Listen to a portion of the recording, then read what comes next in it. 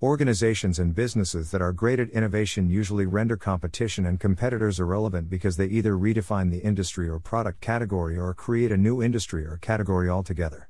Of course, not all innovations are of this magnitude, some are of an incremental nature, but they achieve more or less similar results and impacts. In the main, there are three dimensions in which innovation can take place. You may innovate on the business model, or on the process, or on the product or service, and you can innovate across more than one of these. Think Facebook, for instance. Or Apple with the iPhone, etc. Not every business, however, is operating at those levels of innovation. Most businesses are in the Me Too category.